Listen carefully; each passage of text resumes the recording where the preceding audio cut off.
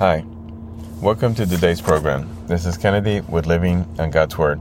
Today we're going to be reading Jeremiah chapter 2 from the Jesus Bible NIV edition, review key takeaways, and end our session with a prayer. Israel forsakes God.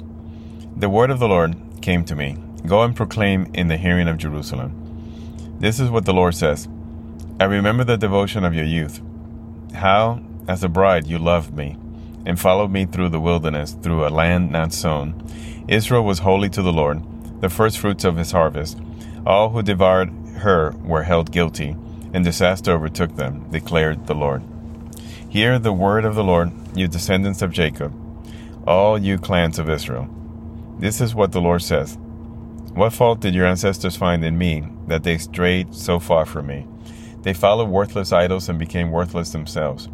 They did not ask, where is the Lord, who brought us up out of Egypt and led us through the barren wilderness, through a land of deserts and ravines, a land of drought and utter darkness, a land where no one travels and no one lives.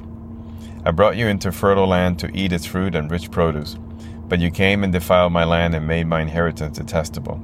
The priests did not ask, where is the Lord? Those who deal with the law did not know me. The leaders rebelled against me. The prophets prophesied by Baal, following worthless idols. Therefore I bring charges against you again, declares the Lord. And I will bring charges against your children. Cross over to the coast of Cyprus and look. Send to Kedar and observe closely.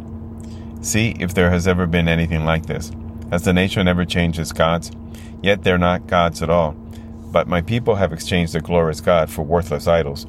Be appalled at this, you heavens, and shudder with great horror, declares the Lord. My people have committed two sins. They have forsaken me, the spring of living water, and have dug their own cisterns, broken cisterns that cannot hold water. Is Israel a servant, a slave by birth? Why then has he become plunder? Lions have roared. They have growled at him. They have laid waste his land. His towns are burdened and deserted. Also the men of Memphis and Taphanes have cracked your skull. Have you not brought this on yourself by forsaking the Lord your God, when he led you in the way? Now why go to Egypt to drink water from the Nile, and why go to Assyria to drink water from the Euphrates? Your wickedness will punish you. Your backsliding will rebuke you. Consider then and realize how evil and bitter it is for you, when you forsake the Lord your God and have no awe of me, declares the Lord Almighty. Long ago you broke off your yoke and tore off your bonds. You said, I would not serve you. Indeed, on every high hill and under every spreading tree, you lay down as a prostitute. I had planted you like a choice vine of sound and reliable stock. How then did you turn against me into a corrupt wild vine? Although you wash yourself with soap and use an abundance of cleansing powder, the stain of your guilt is still before me, declares the sovereign Lord. How can you say, I'm not defiled, I am not run after the Baals? See how you behave in this valley. Consider what you have done. You are a swift she-camel running here and there, a wild donkey accustomed to the desert, sniffing the wind in her craving. In her heat, who can restrain her? Any male that pursue her need not tire themselves. At mating time they will find her. Do not run until your feet are bare and your throat is dry. But you said, it's no use. I love foreign gods and I must go after them. As the thief is disgraced when it is caught, so the people of Israel are disgraced. They, their kings and their officials, their priests and their prophets. They say to wood, you are my father, and to stone, you gave me birth. You have turned their backs to me and not their faces. Yet when they are in trouble, they say, come and save us. When then are the gods you made for yourselves? Let them come if they can save you, when you are in trouble. For you, Judah, have as many gods as you have towns. Why do you bring charges against me? You have all rebelled against me, declared the Lord. In vain I punished your people. They did not respond to correction. Your sword has devoured your prophets like a ravenous lion. You of this generation, consider the word of the Lord. Have I been a desert to Israel, or a land of great darkness? Why do my people say, we are free to roam?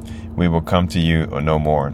Does a young woman forget her jewelry, a bride her wedding ornaments? Yet my people have forgotten me, days without number. How skilled you are at pursuing love. Even the worst of women can learn from your ways. Or your clothes is found, the lifeblood of the innocent poor. though you did not catch them breaking in. Yet in spite of all this, you say, I am innocent. He is not angry with me, but I will pass judgment on you because you say I have not sinned. Why do you go about so much changing your ways? You will be disappointed by Egypt, as you were by Assyria. You will also leave that place with your hands on your head, for the Lord has rejected those you trust. You will not be helped by them. This is the end of Jeremiah chapter 2. So here we see again the Lord really forsaking Israel and telling Jeremiah to hold them to account, to let them know how broken they are, and that his vengeance will come and is coming swiftly.